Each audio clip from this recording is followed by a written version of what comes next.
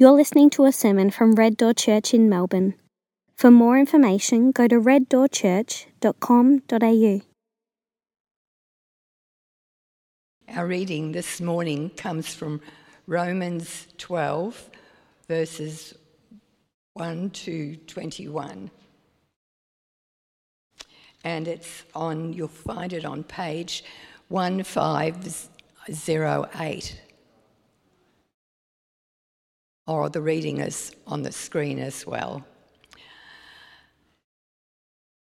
Therefore, brothers and sisters, in view of the mercies of God, I urge you to present your bodies as a living sacrifice, holy and pleasing to God. This is your true worship. Do not be conformed to this age, but be transformed by the renewing of your mind, so that you may discern what is the good, pleasing, and perfect will of God. For by the grace given to me, I tell everyone among you not to think of himself more highly than he should think.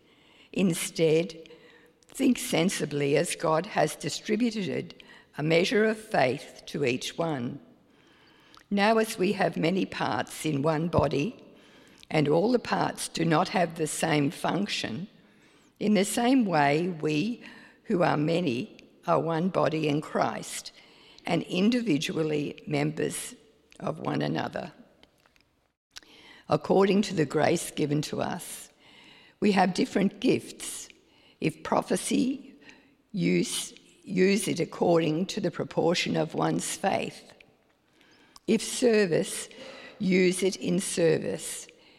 If teaching, in teaching. If exhorting, in exhortation. Giving with generosity. Leading with diligence. Showing mercy with cheerfulness. Let love be without hypocrisy. Detest evil, cling to what is good. Love one another deeply as brothers and sisters. Outdo one another in showing honour. Do not lack diligence in zeal. Be fervent in the Spirit. Serve the Lord. Rejoice in hope. Be patient in affliction. Be persistent in prayer. Share with the saints in their needs. Pursue hospitality. Bless those who persecute you. Bless and do not curse. Rejoice with those who rejoice. Weep with those who weep. Live in harmony with one another. Do not be proud. Instead, associate with the humble. Do not be wise in your own estimation. Do not repay anyone evil for evil. Give careful thought to what is honourable in everyone's eyes. If possible, as far as it depends on you, live at peace with everyone. Friends, do not avenge yourselves. Instead, leave room for God's wrath, because it is written, "Vengeance belongs to me, I will repay," says the Lord. But if your enemy is hungry, feed him. If he is thirsty, give him something to drink. For in so doing, you will be heaping fiery coals on his head. Do not be conquered by evil, but conquer evil with good. This is the word of the Lord.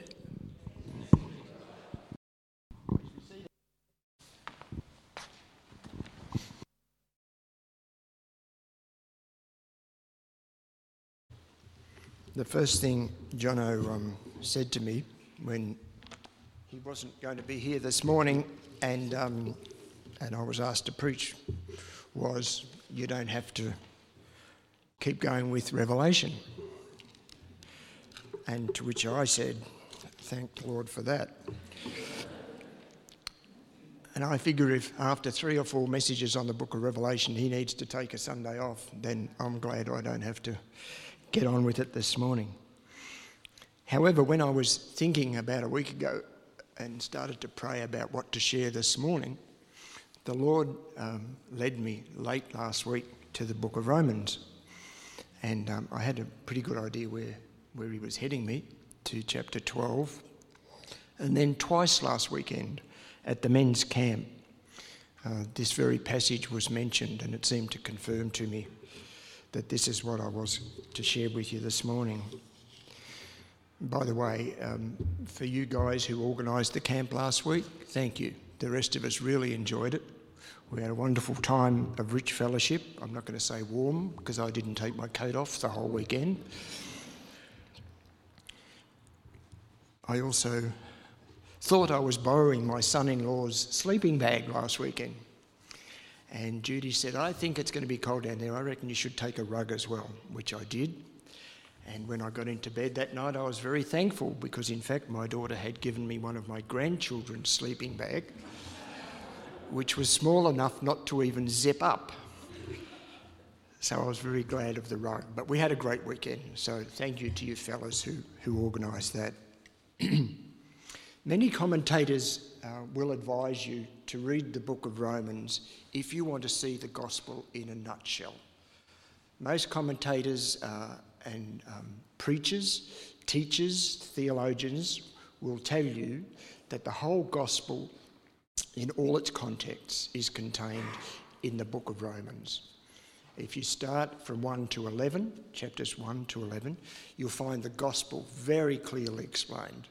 And we're going on the supposition this morning that at least most of you knows what's contained there, and going on to Romans 12 this morning for whatever reason the Lord wants us to grab hold of that.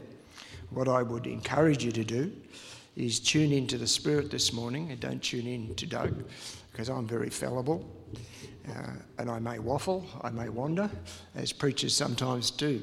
So I'm really trusting, I've been really praying that whatever it is God wants to say to you this morning out of this passage, he will say, irrespective of what I say.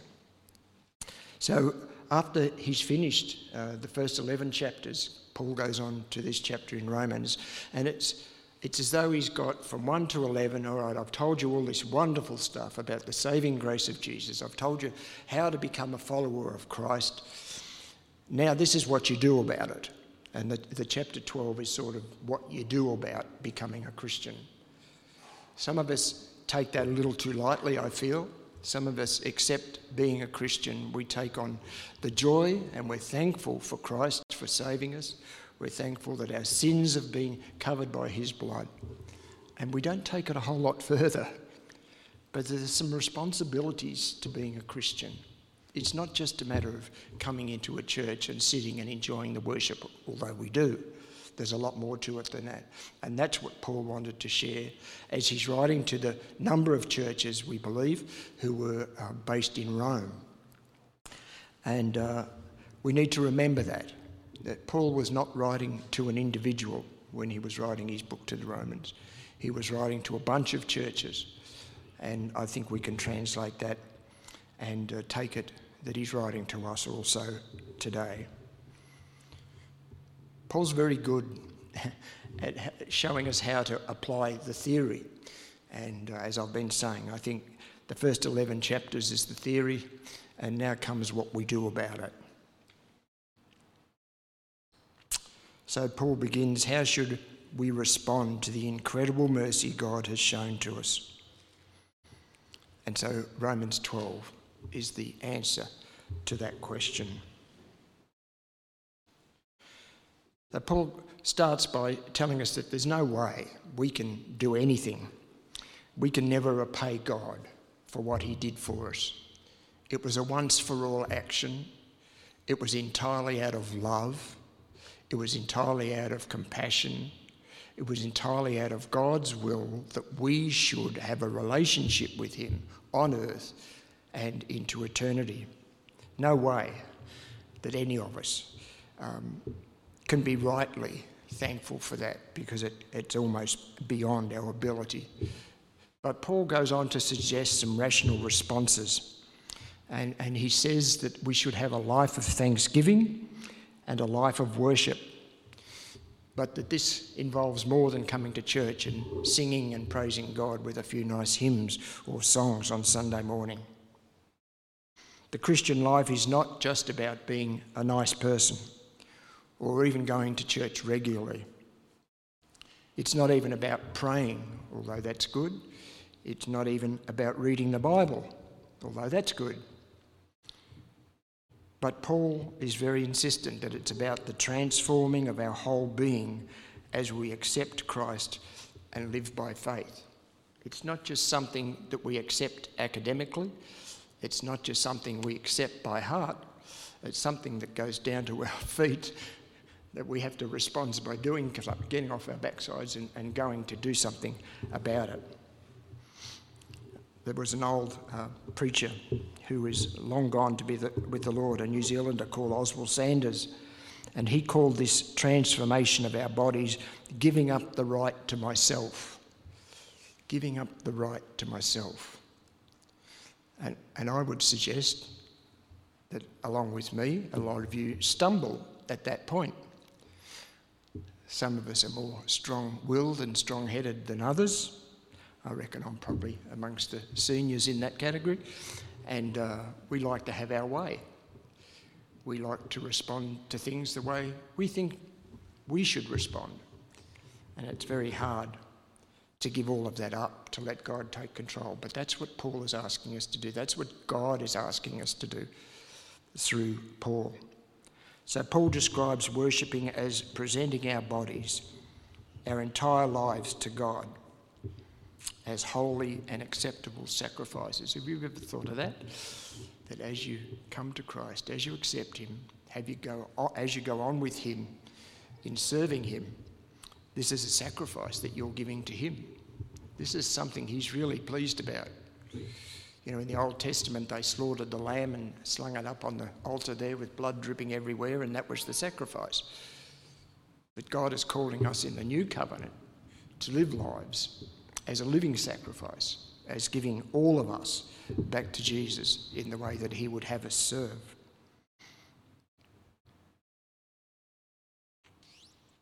And so Paul calls this transformation, and he goes on to describe that we must have our minds changed, to look at the world through God's eyes. And as we do that, we begin to understand what God wants of us, instead of focusing on what the world wants, or indeed what we want. Easy to conform to the world, isn't it? Easy to go along with the status quo. Easier not to rock the boat. But God calls us to be rockers of boats. He asks us not to live the status quo. And I have to tell you, as a 70-odd-year-old, I read the newspapers and I look at the TV, and I really don't think much of the status quo. Did you look at the news this morning? Oh my goodness. The world is in a sorry state, and I don't think I really want to follow what the rest of the way the rest of the world is going. So Paul shows us a better way. A better way. In the opening, in chapter 12, verse 1 there, he makes a point in the phrase, in view of the mercies of God. So it's sort of a therefore of what happened in chapters 1 to 11. Because of those mercies of God, these are the things that I now want to talk to you about. In Romans 3, Paul had made it very clear that we're all guilty of sin, that only God is righteous, and that we will all come under judgment. Do you believe that? What about the man walking down the street? Is he going to be judged? See, one of the things about Christianity that the world doesn't often pick up is that by not choosing to accept God, they've chosen to accept the evil one. If you don't make a choice to go to heaven, I'm sorry, I don't want to offend, but you're going to go to hell. The Bible's very clear. This is one of the very black and white areas of Scripture. But we have to make the choice. My parents sent me to Sunday school as a, 8 or 10-year-old or something. But I couldn't live on their faith.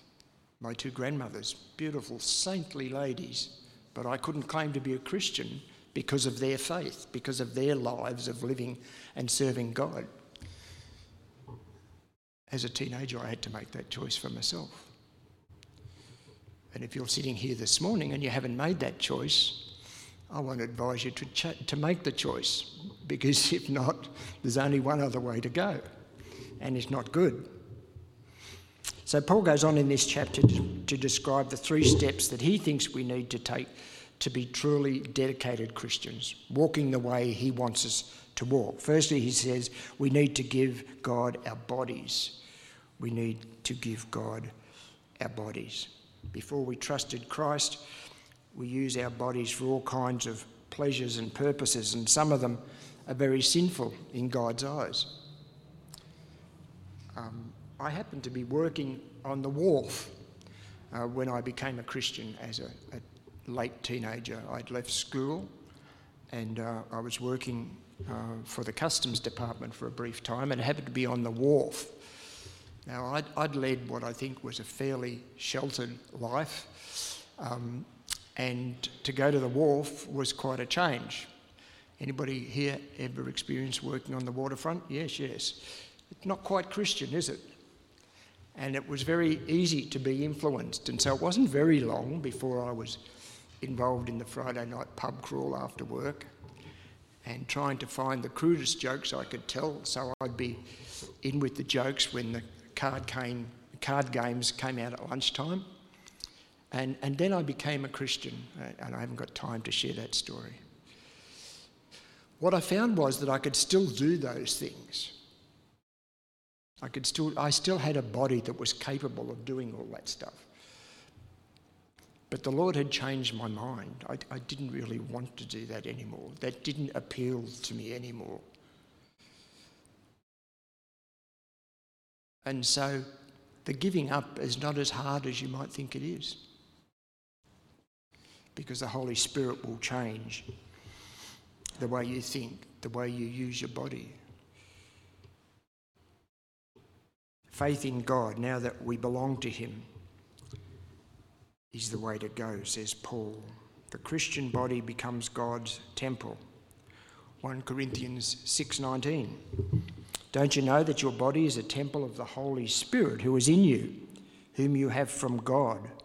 You are not your own, for you were bought at a price. So glorify God with your body. There's no way you can repay God for what he did. The way you can give back to him is to give your bodies, your lives, as a living sacrifice. Romans 8:9. You, however, are not in the flesh, but in the Spirit, if indeed the Spirit of God lives in you. If anyone does not have the Spirit of Christ, he does not belong to him.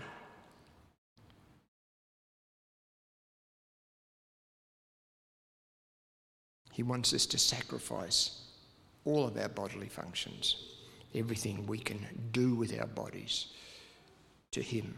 Secondly, Paul says we need to give God our mind. The world wants to control our minds, I think. All that we are bombarded with every day. But God wants to renew our minds. But that change comes from within. The world exerts pressure from without, but the Holy Spirit changes from within. This is God's power working in us. As you accept him, he's promised his Holy Spirit will come into your body, and his Holy Spirit will help you in the transforming process. If we allow God to control our thinking, we become transformers instead of the world controlling our minds and our thinkings, where we only become conformers. Would you rather be a conformer, having everybody else tell you what you do? Or would you rather be a transformer, living the way God wants you to live, in bringing a church to his kingdom, in bringing a world to his kingdom? As we spend more time with God, as we spend more time in his word, making it part of who we are on the inside, God will gradually make our minds more inclined to be Spirit-led. We can still do the old stuff, but the Holy Spirit will change us from within so that we no longer want to do the old stuff. 2 Corinthians 3:18. We all, with unveiled faces, are looking in a mirror at the glory of God and are being transformed into that same image from glory to glory. This is from the Lord, who is a Spirit. Thirdly, Paul suggests that we need to give God our wills. Okay, this is where the trouble starts. We all have our own wills, our own desires, our own way of solving our problems, don't we? Our minds control our body and our will, but our desires control our minds.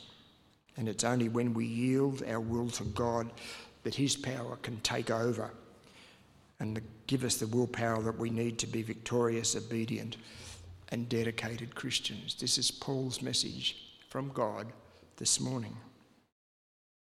It's not a natural thing to us to give up our bodies, our minds, and our spirits, our will, but it's part of the decision we make to follow the Lord Jesus, Paul is telling us. A renewed mind, capable of discerning and approving God's will. But that renewed mind also needs to be active in evaluating ourselves, says Paul.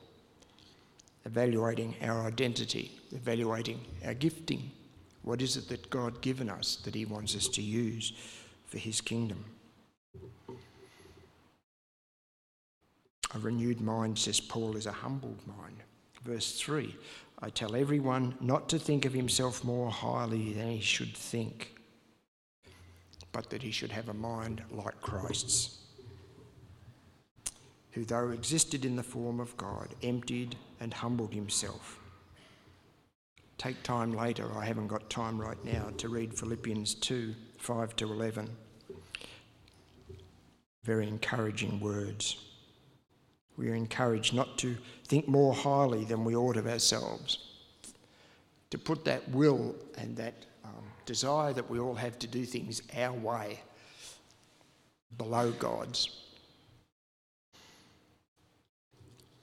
Paul is telling us to judge ourselves by God's standards and not by our standards. And he goes on to say that we all need to find our spiritual gifts. And we need to find out where we can use those spiritual gifts, what ministries or ministry we are to have in the local church. As church members, we belong to each other and we need each other. We need to come along Sunday mornings and encourage each other. And Christians are meant to operate in that way. We are meant to operate together, not as individual entities in the community.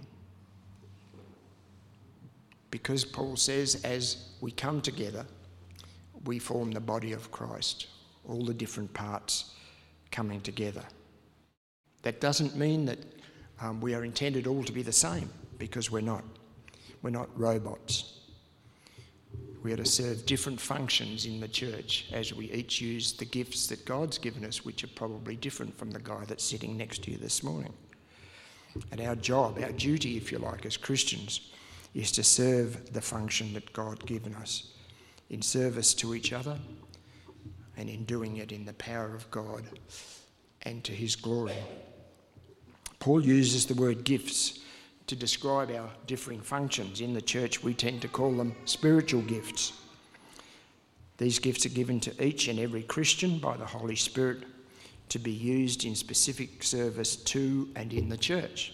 Look at verse 4. According to the grace given us, we have different gifts. It doesn't mean some of us have gifts.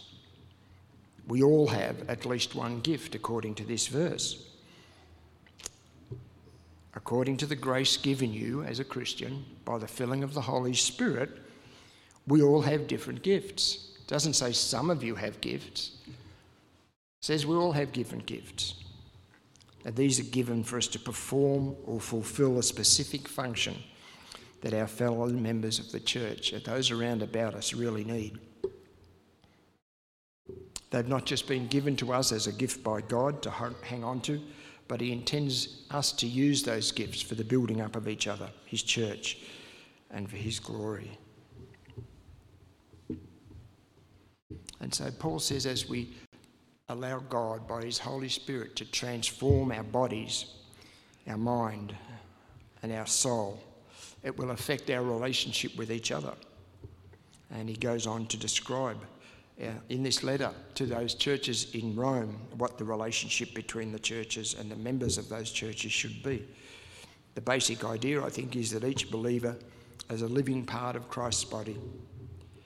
And I won't have time, I don't have time, but if you check later 1 Corinthians 12 and Ephesians 4, 7 to 16, you'll read a lot more about the gifting of each individual Christian. And we've all heard the story before, I'm sure, about how Paul likens this transformation and likens this gifting that we have, and calling us each to come together to use our gifts together. He brings us the picture of a body. The muscle can't work without the blood running through them. The arms don't move if the bones don't connect one with the other. The eye doesn't see if it's not connected to the brain that tells it what to see. And he says it's the same in the church.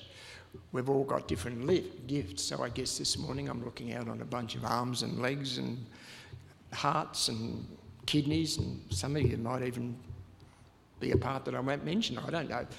But we are called, as the body functions properly together as one. This is the image Paul wants us to get.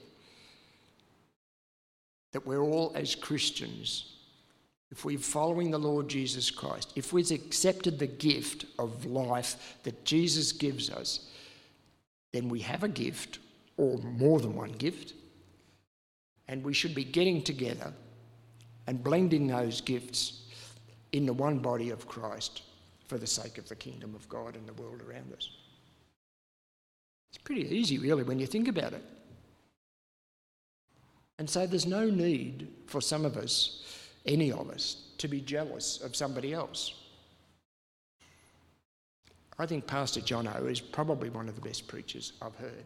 I love the way Jono expounds the word to us. He's extremely gifted in, and that's good. That's his gift. I'm not jealous of that.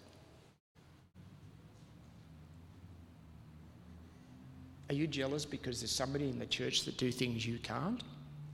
Don't be jealous. Look inside and see what your gift is and how God wants you to use it in combination with the rest of us to bring glory to his name. Not many of us can get up with our guitar and lead worship. That's Josh's gift. So what's your gift? And I wonder if you're sitting on it and you're not using it for my benefit and the benefit of all of those that are sitting in the room this morning. There's a challenge there, isn't there? There's a cost to being a Christian. I don't think Paul is allowing this morning for people who come to church Sunday by Sunday and sit in their pews and don't try to find out what their gifts are and how they can use them, because this is our living sacrifice to God. This is how we can begin to relate back to him. This is how we can begin to show him how thankful we are for our salvation. I'm a reader of John Stott, and most of you are young enough to not even know who John Stott is. You can Google that later and find out. A theologian, a teacher, a great pastor. He was the first vicar of All Saints Church in London, Langham Place, which is a thriving church with hundreds of attendees these days. I like the way John Stott puts it. Paul gives his readers a sample of 7 gifts in these verses, which he urges them to exercise conscientiously for the common good. He divides them into 2 categories which might be called speaking gifts, for example, prophesying, teaching, encouraging, and service gifts, serving, contributing, leading, showing mercy. Peter makes the same distinction in 1 Peter 4:11, where he states, if anyone speaks or if anyone serves. Which category do you come into? Paul made it plain that in human depravity, sinfulness reveals itself through our bodies. In chapter 3, he reminds us that tongues and lips are often used in spreading gossip or lies or deceit. Mouths that are full of cursing and bitterness. Feet swift in going to cause destruction and shed blood. Hands to be willing to be part of dreadful acts, and eyes which look away from God. But here in chapter 12, he shows us conversely that Christians who are saved by God's grace and mercy, Christians who have been sanctified by the life-saving blood of Jesus, also shows in the deeds of what we do and of who we are, working for the good of each other and for the extension of God's kingdom. Again from John Stott, our feet will then walk in God's path. Our lips will speak the truth and spread the gospel of Christ. Our tongues will bring healing and not destruction.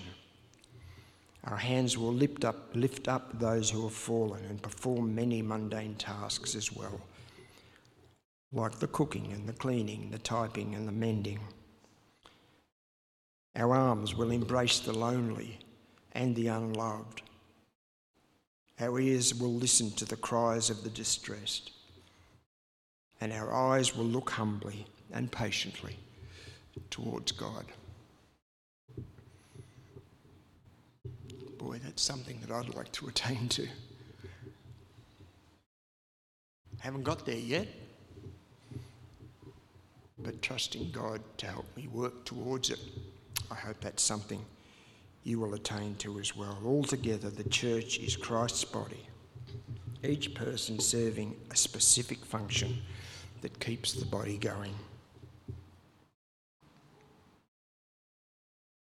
There is so much more in chapter 12, but our time is limited and I don't want to take more than I should.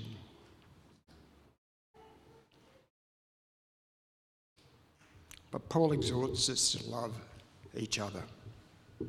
He describes us as a family. And as siblings in God's family, we should take the form of trying to outdo each other in giving honour to each other. Think of the other person ahead of yourself in loving and serving. And not just doing it because you think you should, but doing it out of enthusiasm as you let the power of God work in and through you. This life of sacrifice, Paul reminds us, will involve our mind, our will, and our emotions. We need to continually acknowledge that our hope, our future in eternity with God is worth celebrating, and that we celebrate it in service to each other. Paul began Romans 12 by asking the question, since he owed us nothing and has given great mercy, how should we respond? And the answer is in a life of self-sacrificing worship, spent serving the Lord and other believers, refusing revenge, and overcoming evil with good. I've got a little story to share in closing, and those of you who know me well won't be surprised that it has a connection to the British royal family. Many years ago, there was a lady named Queen Mary who was long deceased before any of us were born. She was the great-grandmother of the current King Charles, who we've just seen crowned in London. Anyway, apparently she was a great lover of Scotland and used to travel up there regularly.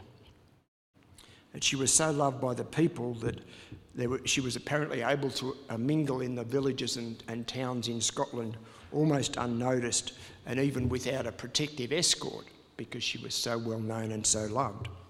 One afternoon she was walking with some children, and she went a little further than she'd planned to walk. Dark clouds came up unexpectedly, and she went to a nearby house to borrow an umbrella. "If you lend me an umbrella," she said to the lady who answered the door, "I'll send it back to you tomorrow." Unfortunately, the woman didn't recognise the Queen, and she was reluctant to give a stranger her best umbrella. So she handed her the one that she intended to throw away. The fabric was torn in several places, and one of the ribs was broken. So off went the Queen with the broken umbrella. The next day, there was another knock at the lady's door, and she went and opened it, and she was greeted by a royal guard holding her umbrella. "The Queen sent me," he said, "and she asked me to thank you for loaning her this, and she's returning it with thankfulness." For a moment, the lady was stunned, and then she burst into tears and said, "What an opportunity I missed. I didn't give the Queen my very best."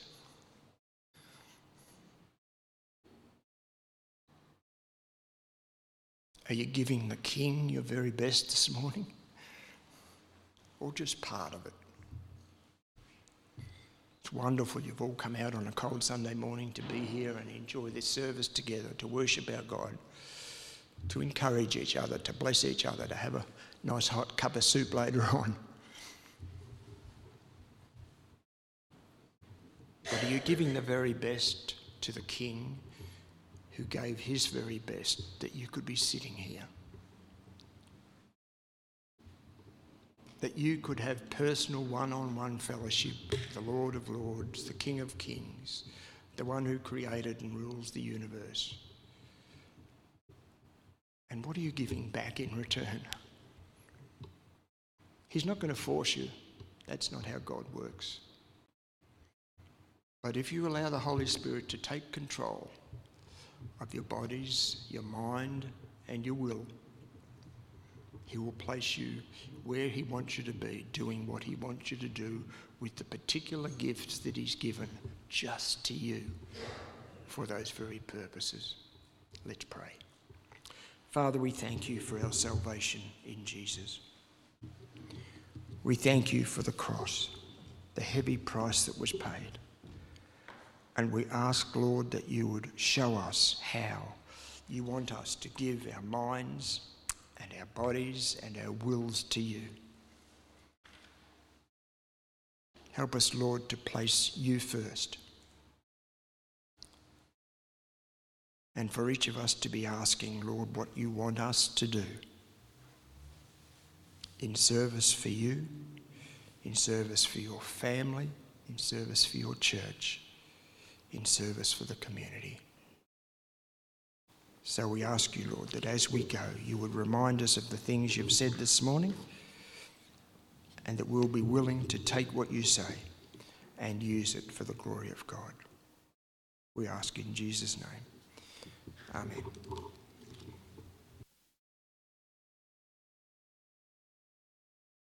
I love how in Romans Paul writes letters that are always so encouraging for believers to give them a good reason for why we do what we do. And thanks, Doug, for helping us to see that more in Romans 12. We're going to sing a song that I'd love for you guys to just reflect on what you've just heard, reflect on your relationship with Christ. If you want to stand and sing, please do. If you want to sit and pray, please do. This song is all about recognizing exactly what Doug just preached. Our lives are not our own, bought by Christ, and we give them back to him.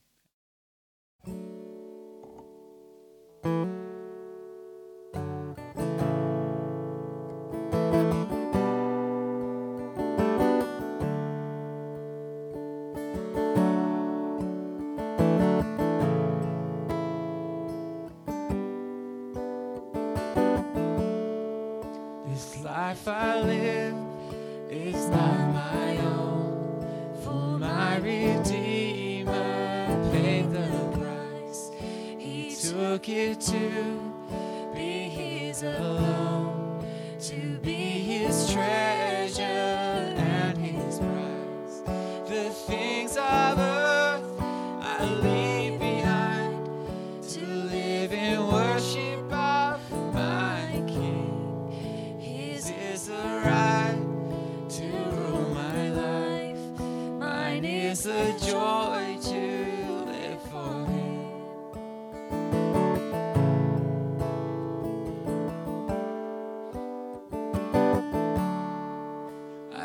died to sin upon the cross.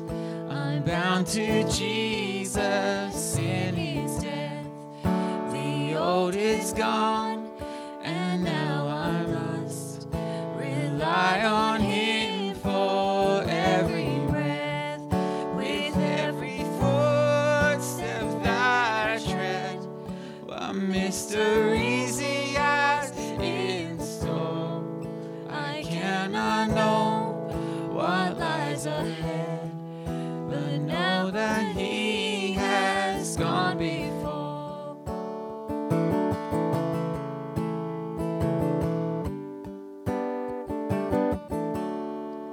There is a voice that pierced the grave, a power that rolled the stone away, a sound of life, I know I'm saved. The voice of God has called my name, so I will rise, and in the end behold the glory of the King.